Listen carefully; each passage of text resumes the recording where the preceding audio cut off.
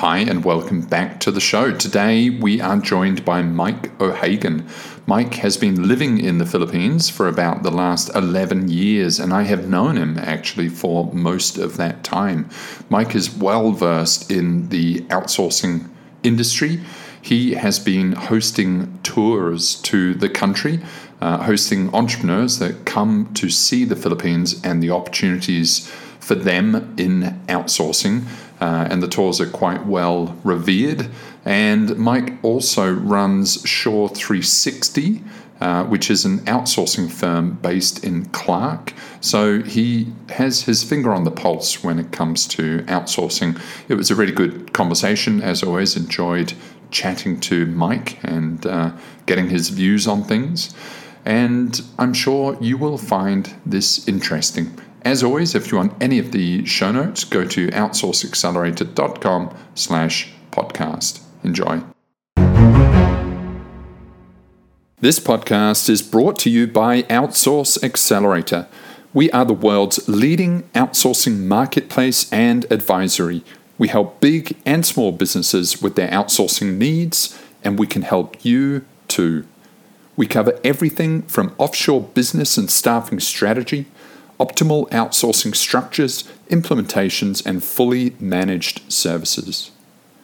If you are already outsourcing, about to start, or are somewhere in between, then we can ensure that you get the best from outsourcing. That's the best prices, best terms, and of course the best results from your offshore operations. The Outsource Accelerator Marketplace now covers over 3,000 outsourcing firms, representing a global workforce of over 5 million people. We also host this leading outsourcing podcast, publish Inside Outsourcing, and have over 15,000 pages of content on the site. Because we span the entire market, we can ensure that you get the best deal possible. Get in touch today. Visit us at outsourceaccelerator.com/quote. Also, if you find this podcast interesting or valuable, please share it. We have now produced hundreds of episodes featuring the outsourcing world's most prominent luminaries. Please show your support by sharing this podcast today. Mike O'Hagan, welcome back to the show. It's been such a long time, and also you've actually just returned back into the country. So I'm super excited to catch up with you and hear everything that you've been up to and get the lowdown on the outsourcing, on the world of outsourcing. Mike, welcome to the show. Thanks, Derek. It's great to be back in the Philippines. I've only been out of quarantine for about 3 days, so I'm still getting my feet and sorting out what's what and wearing my mask all the time and everything else. You're fresh. It's great to be back. That's great, Mike. It's like the podcast is like your welcoming party, and it's great to have you on as soon as you're quarantined and free. Mike, what have you been doing? So first, Mike, for the audience who aren't yet fans of yours, do you want to introduce who you are and what you do and what you've been doing in the Philippines the last decade or so? Yeah, well, in Australia, I was fairly well known as the founder and owner of a moving business called Mini Movers, which I had for 38 years. I actually sold that business about 4 years ago, but just over a decade ago, on the back of the GFC, that business had a bit of trouble with financially. The market had collapsed on it, and we had red ink. And I used the Philippines to rescue the business, to turn it around, turn it from a massive great loss into a profit in about a 5 months period, back ending it all into the Philippines. And at that stage, it worked so well for me, I started sharing that with my other fellow entrepreneurs around the place and various organisations I belong to. And that grew into what became quite famous, I think, in some ways, as Mike's Business Tours in the Philippines. So I had nearly 500 foreigners from all countries all around the world came on my tour in Manila and Clark, 3 days intensive, visiting about 15 to 20 different places, all sorts, from manufacturing through to staff leasing to corporate, in all the different varieties of offshoring and outsourcing solutions, and looking at what works and what doesn't work. So that's my background. I was did that for since 2010 up until COVID. COVID shut me down very quickly. No travel. That's it. So that's your tours were a little bit legendary, Mike, and I was lucky enough to join a good 2 or 3 or 4 of them, tagging along to a couple of them, and obviously, it was all shut down, and like for the last 2 years, there's been no foreigner touch foot in the Philippines. So obviously, that's had a big impact for your tour, but also I assume obviously the Philippines, but also people that are exploring outsourcing. They've probably postponed it if they're not able to get over here. How have you seen that impact the outsourcing industry? And do you think that everyone is now just sort of moving over to digital and it doesn't really matter, or how do you see the impact? No, look, I've had a couple of major clients still move during the COVID, but they didn't move into the Philippines. One client went into Malaysia, and actually 2 or 3 other clients, I think 3 now, went into Vietnam with some pretty big numbers. So some of the other countries have done well out of the shutdown in the Philippines. I know those countries were shut down as well, but they were still fairly friendly to their foreign business owners. The Philippines was a little bit tougher. I can understand why they were tough. I've got no problem with that, but I think they lost a lot of business. The industry has had a huge surge. We went through a J curve like everything. The first few months of shutdown saw a lot of clients in trouble if they're in the travel industry and stuff like that. That had a down curve, and then a few months later, all of us, everybody I know, all the outsourcing, most of the different solutions just literally took off, and it's been a huge push. And sadly, countries like Vietnam were able to step up with better offers than the Philippines in some ways, certainly better tax incentives than we're getting at the moment. And they managed to cash in on it probably a bit more than they did here. A bit sad. I'm sure it'll turn around though. Well, like Vietnam travel was allowed, or how are they sort of opening the doors more than the Philippines? Actually, really don't know. I haven't been involved in the negotiations and where they did them, but I do know that 2 clients did manage to get into Vietnam. I don't know how they did it, but they managed to get in there. Thailand, of course, was very, very friendly. You could easily get in there, and they opened up pretty early. But they just got in there, and as I said, the incentives in Vietnam are pretty amazing at the moment, and they managed to cash in on those pretty good. Pretty reasonable size operations, but both of them had a few hundred seats. So there's really a lot of countries going after the outsourcing crown now. Like Fiji is pursuing it, South Africa is really going for it, Jordan is going for it, Jamaica is going for it. Obviously, Vietnam is going for it. Eastern Europe's going for it. Many countries in there. I think there's going to be a lot of competition now, and as you say, like a lot of tax incentives, a lot of government support for getting this kind of global economy going.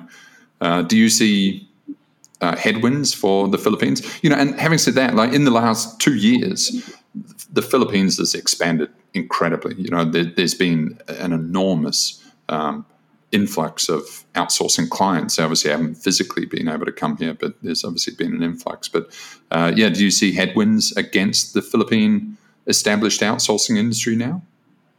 I think in the longer term, the Philippines is still going to be the golden boy and around because, it's the English language is so predominant, the Americanization, they lend into that very, very well. And their education system has been okay. A bit scared about the fact that they just had 2 years with no face-to-face. That's a bit of a worry. Short term, what's happening is uncertainty. They announced some pretty aggressive tax. And I know for an absolute fact that one very large client for 500 definitely went to another country because of the announcement. And then just before that tax was brought in, they reversed it and dropped it because this was the VAT thing. It was just, and they dropped it. And the problem with that is uncertainty. We can't sort of go one way, say something, and there's lots of political statements which are creating uncertainty. That uncertainty, I'm sure, will disappear. I think it'll just settle down and with the right leadership, and it'll disappear. Them, the Philippines will always be there. It's got very low wages. It's got the English language. It's Christian-based society. It's very, very similar core values to most other countries. Those are all big ticks that most of those other countries you mentioned can't tick. Yeah, yeah. And the tour then, it was a bit legendary. And are you going to bring that back? And where do you see when's that going to be back, do you think? It'll probably be another 12 months, huh? Because, there's travel happening, but it's not easy yet, is it? It's not easy to travel. I would like to hope that 6 to 12 months and we'll be back. I hope that Omicron that we've got now is the end of it. Most countries are letting it go through their community. It doesn't seem to be as bad as the other ones, and it looks like it's working. And that's when we'll come back. But I'm not predicting anything because as everybody knows, we've all gone through very unpredictable times. 22 months ago, I jumped on a plane and headed down to Australia. While I was up in the air, Australia put the quarantine things in place. I flew into quarantine. I then flew into also closed borders and couldn't get out of the country. And at the same time, the Filipinos were actually making it hard for me to get back in. So I've sat in Australia for 22 months and got back now. And I'm not predicting when for anybody, honestly, because this time last year, we were the same as what we were now. We thought it was all over. Okay, then Delta rolled through, then Omicron in behind it. So there, no. Nobody's predicting anything here. We are hanging in where we are and hoping we'll get somewhere that's not as crazy as what it is. Yeah. And are you finding that within the last 2 years and this move towards remote work and work from home and sort of tech-enabled work, have you found that a lot more people are exploring outsourcing? There's also the labor shortage, there's the Great Resignation, and soaring salaries. And, I think all of this is a perfect storm for offshoring. Have you seen a lot of that in the Australian market or beyond? It's really interesting, there's a lot of focus on cheap wages, and I've got to say that the vast majority of my clients that I brought to the Philippines didn't really come here because of cheap wages. They really came here because of shortages, wherever they are. And I'd like to say that a friend of mine who runs a business with accountants into other countries and into Australia, that if you're in a country town in Australia and things are booming, your chances of getting an accountant to work for you in that little town are nearly nothing. And therefore, a lot of those types of businesses jumped into offshoring because it was so easy to do, and the cost was a side benefit. I think we're seeing that now. I agree totally. There's a perfect storm right now. Staff shortages. There's been Derek, the Great Depression lasted about 4 years, and the whole core belief in our societies went on for 2 or 3 other generations, became very, very conservative.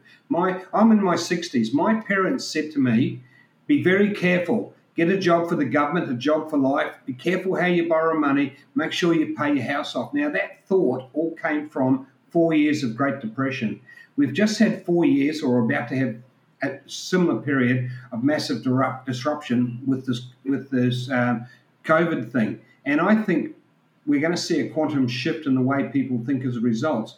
I think the younger people coming through are not going to be as long-term thinking. They're going to be more short-term, live for today. I know that the ones in what they thought were poor jobs, not really good jobs, fairly low paid, maybe the boss is not that good, and then along come COVID and they said it's all too much for me, so they've resigned. I think that's causing right around the whole world, including the Philippines, has actually got big problems there, or a change in things. I don't think it's a problem, it's a big change. I think resignations are causing it, and of course wages spiralling up and everything else are also going to feed. You are seeing a massive surge to offshoring, no doubt about that at all. It's offset a bit with technology. AI, of course, is a threat to the lower, more automated jobs, the more process-driven. Now, process-driven offshoring is really 20 years old now. For the last 10 years, it's been us SMEs coming into the market, and we're not after process workers. We're after smart workers that can think and make a decision, and we're after multi-skilled people. We need when I moved my transport business moved the back end to the Philippines, I moved phone sales, I moved marketing, I moved payroll, I moved accountancy, I moved a whole lot of different skills and put them all in one office, and that worked brilliantly. And so I think there's a different type of worker needed for that, one that's a little more proactive in its thinking, and more skilled than what they have been in the past. So I think all that's coming together, and it's just still going to grow on. No problem at all. Yeah, it's more of a staff augmentation model now, isn't it? And you can literally bring over any role, and sort of entire organizations are being built in the Philippines now with just whoever's necessary in the localized locations. It's becoming. It's all about building a team now. It's about putting the team together in one office, sharing space, developing tacit knowledge. Everybody sharing off, having the salesperson talking to the accountant, talking as you would in your workplaces wherever you come from. Same here, and that's where the real big growth has been here. It's in that area, and it's into the SME market. SME market was always a lot bigger than the corporate market. The industry was dominated by the corporate market for many years. Now it's the SMEs a lot bigger. It's a lot bigger market. And they're building teams, multi-skilled teams. Construction companies. With architects, with drafting, with engineers, with civil engineers, electrical engineers, accounting, payroll people, all sitting together in the same office, all working for the one company with their brand and everything else, but all done from the Philippines to whatever country they are in the world. It's a really brilliant model, and that's where we're seeing the big explosion. Yeah, so powerful. And what is your take on the work from home versus work from office, specifically in, global, and then let's zoom in on the Philippines? And is it any different? Like, what do you think about the trends globally of everything working at home in the next 10 years? Do you think it's going to be, universal? Where do you see it heading? The higher skill set people, the more qualified people, I think, are going to work from home or work from wherever they are with quite a lovely lifestyle. The lower skilled people or experienced people are going to need to be in office space and will be pulled back into office space. You still need that office working together. It was interesting to see a lot of the big ones talk about work from home, and then suddenly they said, oh, no, we actually need a hybrid. And then they started calling people, and then another wave of COVID came through and pushed them back out. There's no doubt that in the Philippines, the Filipinos are very, very scared of COVID, and they feel safer at home than they do in the office environment. So right now, they are fighting with their bosses to stay at home. I think that'll go away when COVID disappears. Now, those clients, and I do know a lot of them, and I talk to a lot of them, nearly every single client is pushing to pull them back into the office.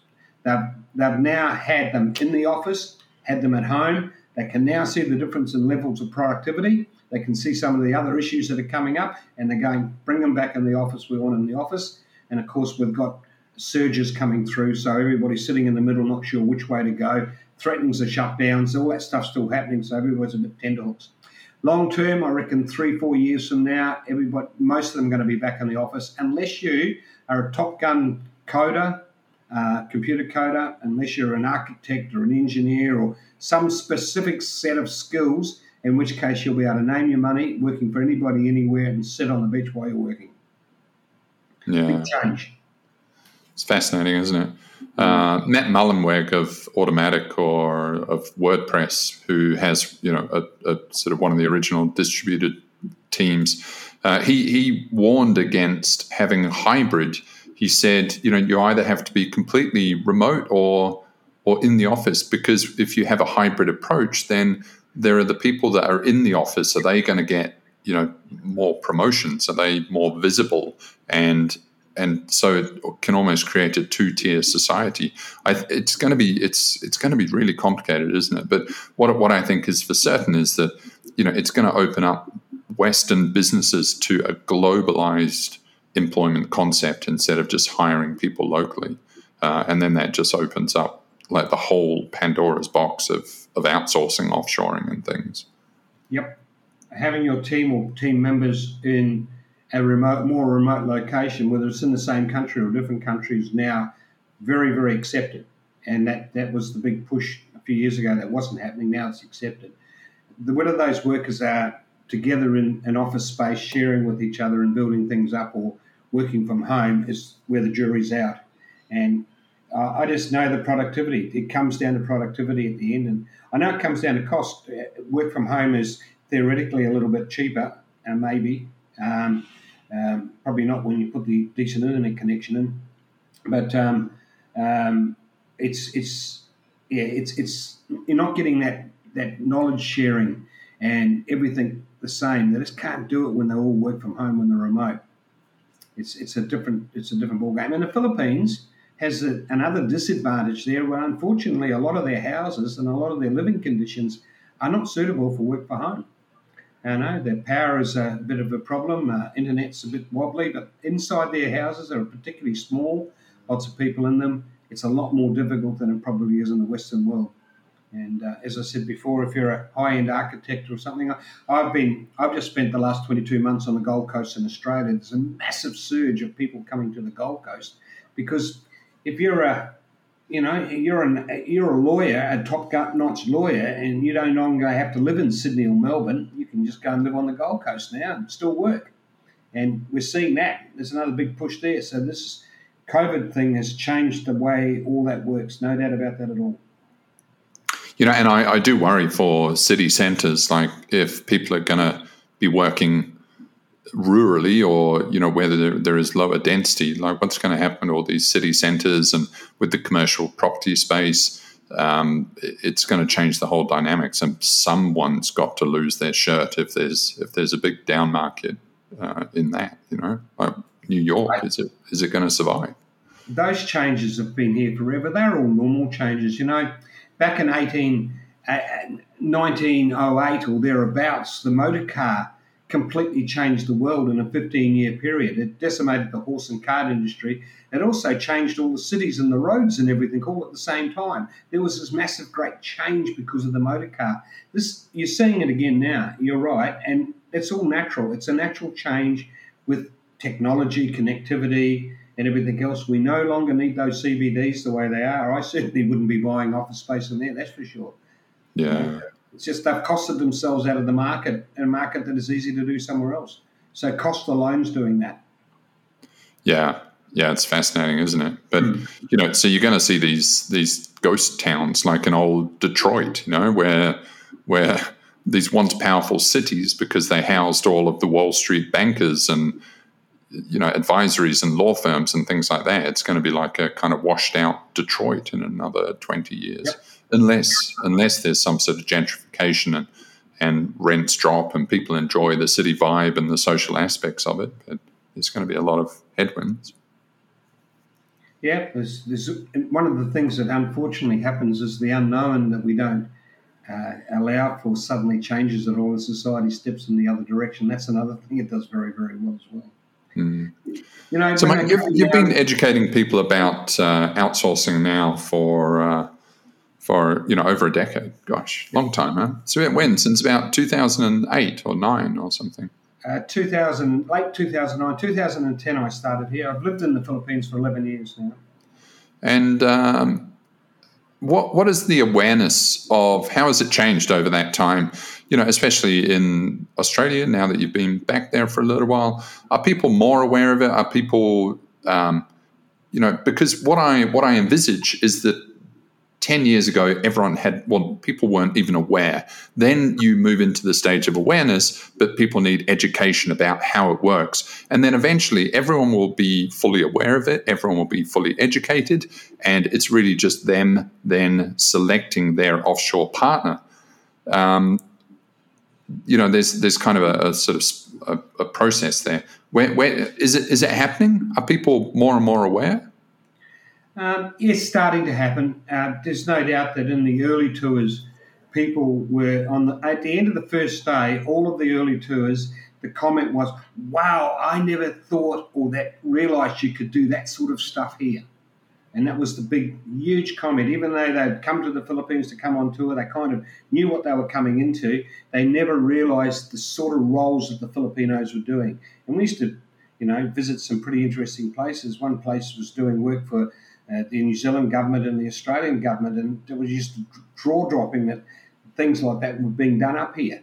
And that was the big realisation. And then it wasn't about cost. They already knew that before they'd arrived. And as they moved around, they realised then it's about moving, should we be in Manila or should we be in a provincial area?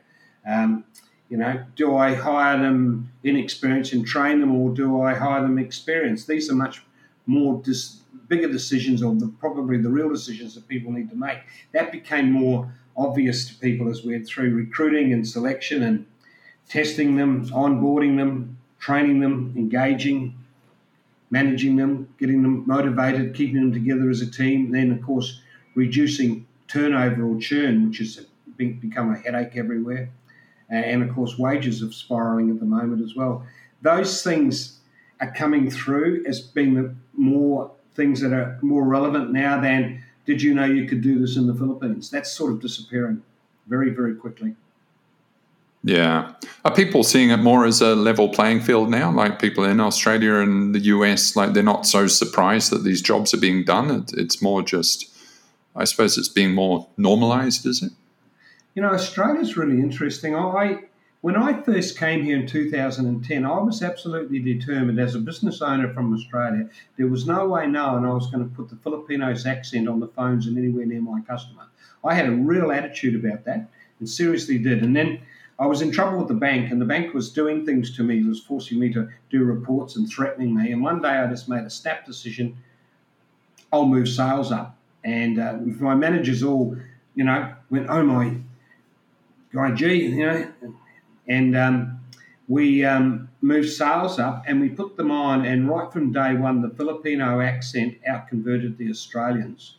And I realised that Australia's become more, although there's a lot of talk in Australia about overseas call centres, the reality is that when you find one, you accept it. And as long as they deal with you and deal with the problem and do it quickly and efficiently, you're as happy as anybody else and you don't care.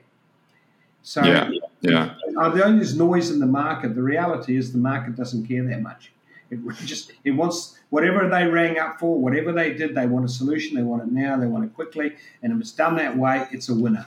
And it speaks to the power of a good process, doesn't it? Like an accent is one aspect of getting a job done well, and there's about another 100 other factors, and you need them all sort of lining up, and you need things being done well. And if the accent is a little bit different, it doesn't matter if there's a good process behind it. Good scripting, good whatever, good team, good initiative, good emotion. There's so many factors, and there's so many accents in every country now anyway. There's no such thing as sort of an Anglo accent, although I suppose there is a little bit in Australia still. But it's interesting that look, if you live here and you travel back to Australia, it's becoming more multicultural every trip. There's no argument about that. It's become very, very and it's a wonderful society now, very, very multicultural. Look, I say to the clients that when you employ and develop a team in the Philippines, it's exactly the same as where you come from. It's no different. For instance, if you want a really top-level employee of specific skill sets, if you can't find them at home, you're probably going to find them almost as difficult to get here. They're not going to be on the street unemployed looking for a job. The good ones, this is the real good ones. You're going to have to headhunt them. You're going to have to make them a good salary to get them offered to get across to you, and you're going to have to work those strings. It's no different. And then when you bring them in, you've got to really build a workplace that people want to come to every day, that's friendly, happy, non-threatening, rewarded well, and it's just a happy, fun place to be. And if you can do that, it's going to be good. And I did that when I came up. It was a natural part of what I did. So a lot of the core stuff that I did in my other business, which was, always answer the phone, answer it quickly, give them a solution. We trained our people here exactly the same way, and it was seamless. It worked across really well. When you develop structured processes and you're going to use them in another country and you're going to do it differently and more rigid and more fixed, then it becomes very very hard, and that's when start to see failures. You're not Yeah. engaging the team. You've got to engage these people and have them as part of your operation. You can't just throw processes at them and stand back out of the way. Yeah, we had a client that was veterans health disability claims in the US, and it was talking about sort of mental health, and these were some pretty complex clients, and the Filipinos were managing all of the most sensitive aspects, and they were outperforming their US colleagues, their US counterparts, and so if you have a good process, there's no limit to what you can do to what process, and you can outperform. But it also takes time. It takes training. Processes don't just kind of happen, do they? It takes a lot of engineering. And with your business, Mike, you were continually engineering it, weren't you? You were continually iterating, engineering, improving. I had some very set ways around how businesses evolve and continue to evolve, but they're a changing thing. I think you do 80% the same way every time. 20% should be experimenting with new things, because everything's changing, and you've got to stay on the leading edge of changing and evolving. And you're seeing a massive change now with the shortage of people in the blue-collar area. And I don't think there's any country in the world that's not short of truck drivers right now, because they nearly all resign. Those workplaces are going to have to change dramatically. So it's change is normal. It really is, and it's coming through. Just talk a little bit about opportunities now, because I see massive opportunities for Western business entrepreneurs to build things in the Philippines, but specifically there's massive opportunities in training. In training specifically, training Filipinos into a specific niche, maybe an industry niche or a software solution niche. If you get in and you train them up specifically and countrify them for a country and get them in the groove, then they're very easy to sell, and you can build enormous businesses doing that very, very well. Shore 360, whilst we're not directly in that, Shore 360 is a business that we set up a few years ago. It's gone from 0 to 1,000 employees. I think we've nailed the recruiting thing a bit more and the relationship with the client a bit more than some of the others, but we've pushed it through, and it's pushing that niche thing. Most of our clients are all in this little niche business. They are training the Filipinos up for the niche, selling them out there, and it's growing. And the other half the business, or three-quarters of the business, is them building their teams in place. They're multi-level teams like the construction companies, and we've got so many different types of businesses. Amazing. Got it. Yeah. I really like that angle. If there aren't Filipinos that are all ready to go, and you've got to train them up, and they might need local licensing, or they might need significant experience, or on-the-job training. People see it as an impediment, and it's just a no-go. But actually, it's a huge strategic moat, isn't it? If you put in the hard yards up front and spend months training these people, you will be the only person in the market with these skilled people. And while it is an impediment at the beginning, it can actually be a huge strategic advantage once you have that position. If conversely, if the market was just awash with whoever you want, then you've pretty much lost any competitive advantage, because it indicates that everyone else is already doing it anyway. It's interesting. Kind of like accountants. Like now, everyone has accountants. The kind of margin's gone there. Yeah, look, you've got to stand out above everybody in business, no matter where you are. And every part of your business has got to stand up. And I learned a long time ago that you'll generally have lower wages and a hell of a lot more loyalty and less staff churn if you bring in the lesser experienced people and train them to do it. And then they're all doing it your way. And if they're doing it your way, that's the way you want it done, and it works a lot better. So my moving business in Australia was very successful because we owned the trucks and we employed people on wages, so there was a massive pool of people to choose from. We only employed completely inexperienced people and trained them because it was only our way of doing it. But as I said, that meant we could pay lower wages and had a higher loyalty level from those staff, and we were delivering outstanding work. And delivering outstanding work, customers all rave about you and you get more work, and it all goes round and round in circles. So it's a key factor. There's a lot of people coming into the Philippines and saying, look, we want experience. And I'm going, man, you're heading towards a train crash. If you just want to just experience people and all you're getting is leftovers from another business that aren't there for a reason, and that's not a good place to be. You're better off creating these people to be outstandingly better than anybody else, holding them into your business and not letting the others get them. That's a better way to go. Without that. Yeah. And again, like so many outsourcing strategies, it's just business, isn't it? It applies to Australia or the US, as you say. It's same. It's no different.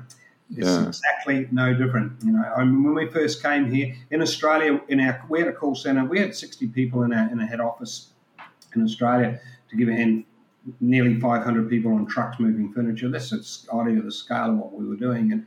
And when we learned a long time ago down there not to hire salespeople, but to hire people with other skill sets and train them to do our selling. When we first came to the Philippines, we made exactly that mistake.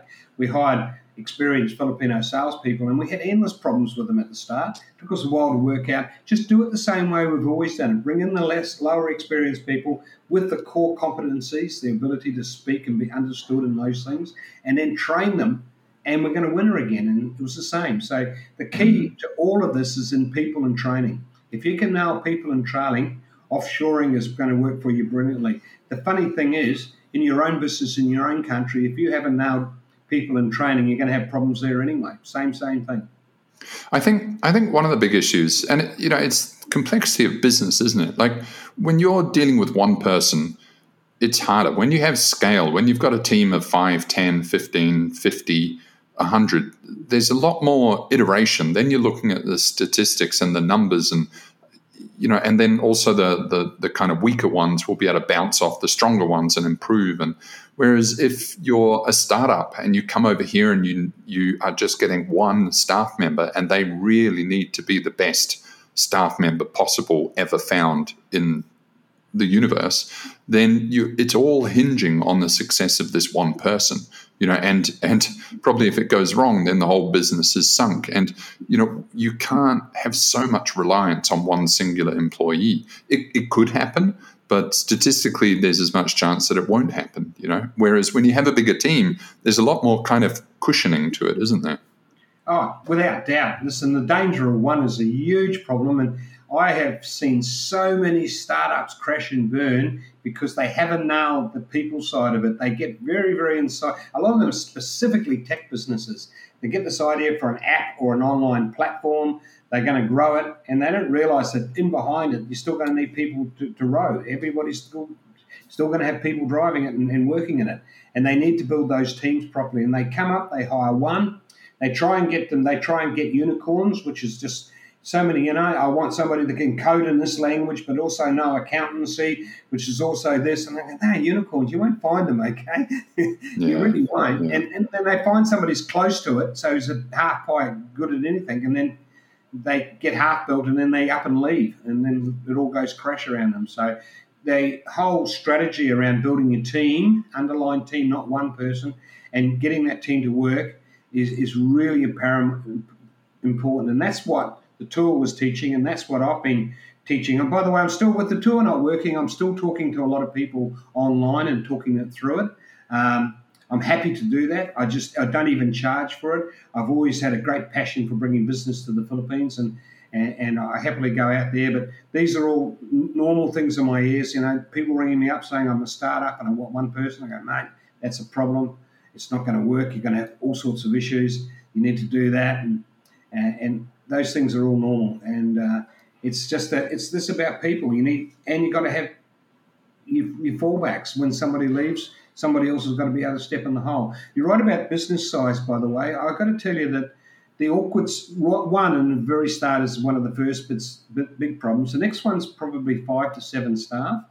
But once you get over about 20, it becomes easier. But from an owner's point of view, over 100, it's a piece of cake. And, I've got many movers. I had up to 500 at one stage, and Sure, up to 1,000, and it's so much easier. All I deal with them nowadays in my business, and I own, by the way, 5 other businesses in various different areas, real estate support, all sorts of different integration and all sorts of stuff we're doing.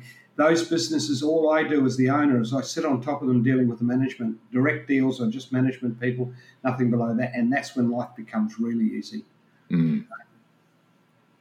Yeah. Yeah, it's fascinating, huh? I did a little mini tour with a friend. She is a business owner. She had an accounting firm, and she had her sort of particular angle, her magic sauce, and came over here, and she needed to access cheaper stuff, and then by the end, she actually, she resolved that she's got no magic sauce compared to these people, and she actually ended up going home and selling the business because she felt she had no competitive moat anymore. When you actually come to the Philippines and you see the capability of the Filipino accountants, these are not sort of people that you think, okay, I can tuck these people under my wing and help them along a bit. It's a highly sophisticated industry and great accounting practitioners in the Philippines. And she was just so sort of, fundamentally perturbed by it that she just got out of the industry. Like, she felt there was no future. It's crazy. It's huh? pretty rare for anybody to come on tour to have the same business plan at the end of the tour as they had at the start. They all came in with specific ideas what they thought they were going to do. I used to ignore all that and just run my tour. I had a very structured set tour how I used to do it. And at the end, on the last day, we used to reform a thing called a one-page business plan. And they all, during the tour, in those 3 days, they completely changed how they were doing things. They just saw opportunities they never knew existed, ways to change the whole business. And some of them were spectacular. I've got companies that came on my tour that ended up building buildings here and filling them up with Filipinos. There's some huge things that came out of it. And I can tell you that those guys who had no intention of that before they came on the tour, they had a very limited idea what they thought they were going to do and the possibilities, how clever they are, how trainable they are, how quickly they learn, and the wonderful nature of the Filipino, the wonderful friendly nature, are all things that really changed how they thought they could do things. Yeah. No doubt. Fascinating. And so the tours, Mike, do you see a digital future for Mike's tours? One of the first things we did when I went back and got caught in Australia was, all right, I'll take it online.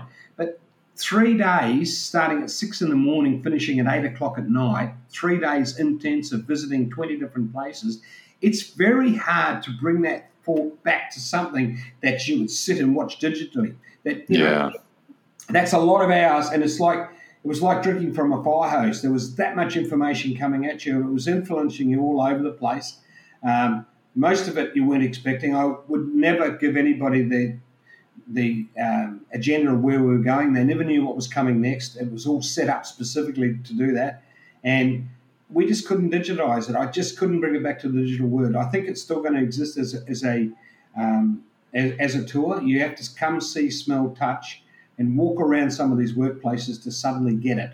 And then put that in perspective of your own business and realize in your own industry even, and realize where the opportunities are in your industry, and then it'll come. So I couldn't do it from a digital point of view. We tried very hard, even if we thought, we'll make a whole lot of little modules, but nobody's going to watch all the modules.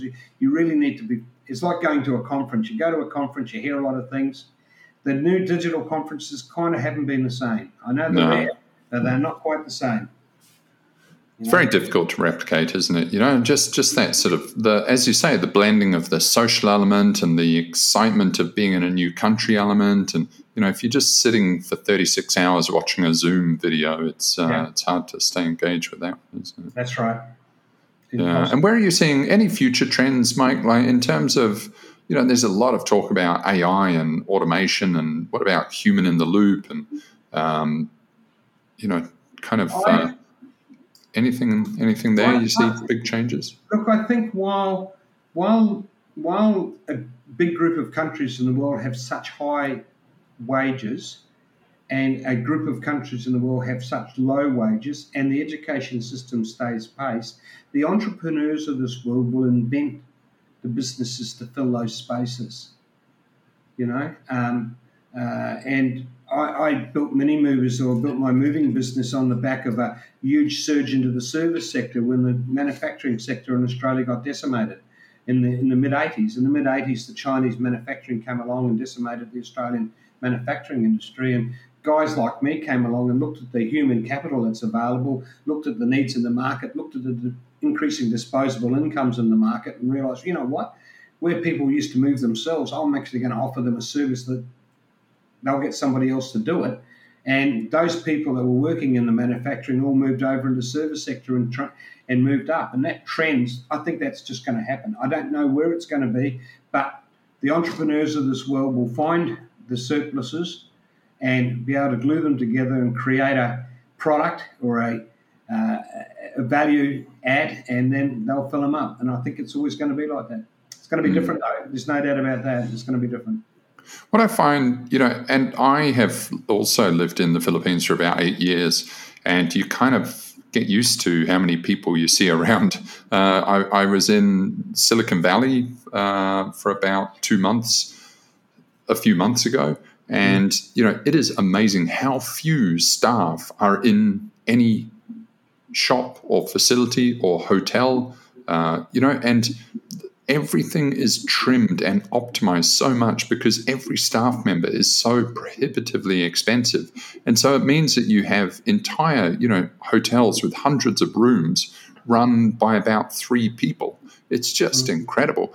And I can't help but think there's so many opportunities for these businesses to have a hybrid approach where everything that is back end is managed by offshore staff, and you work really hard to divide the jobs into, what needs to be done physically present and what can be done offshore. And there still isn't a lot of that, despite, these businesses basically cutting every staff member possible. It's even if you're paying really significant hotel room rates, there's still about 2 people in the entire hotel. It's crazy. It's crazy. Yeah. Well, they're all, and that needs and we'll fill it in. I see massive opportunities in health, old age. The Filipino nature feeds those very, very easy. And once again, that stuff will be done from offshore. And, at the moment we're our old age homes have got huge staff issues and too many staff, and they'll have a lot less, but Filipinos remotely will be doing a lot of it and stepping into those holes. No doubt about that at all. That stuff's all going to change. And the opportunities will be great. But at the end of the day, our society that we know now requires employment or work to generate the economy to feed your family, and that's the model that we have. I don't think that model's going to change for a while. It's got flaws, no argument about that, but it's the only model. And every time you see a big disaster or a natural or even things like COVID come through, at the end of the day, everybody still got out of bed in the morning and tried to go to work or tried to get work of some sort because they needed money to get food to feed the family. And that little cycle's still there. Yeah. Some things change fast, and then some other things don't really change that much, do they? It's, there's a lot of the foundations. I really like the motor car. Go and look at the motor car, because the motor car caused a lot of things. Did you know New York City had a massive pollution problem before the motor car? They had so many horse manure. They were so congested. They had so many horses in New York City that the poo and the urine and everything from the horses was creating a huge disease problem in the city. And serious, this is dead set true. And the motor car came along and fixed that whole problem. Yeah, they projected forward and said they'll have so much horse manure that it would literally bury these cities. That's right. When they projected forward a few hundred years. And of course, then they didn't see the motor car. And I mean, it's all like I see that today when they're running around saying we've got too many people or we don't have enough people, and we're projected for, or the population's going to get too old. This is going to happen because the population's getting old. And I think to myself, well, what happens if we bring in a couple of million young people as immigrants? That whole thing gets chucked out the window. So these changes will happen. What you think is coming, it'll sidestep. You watch.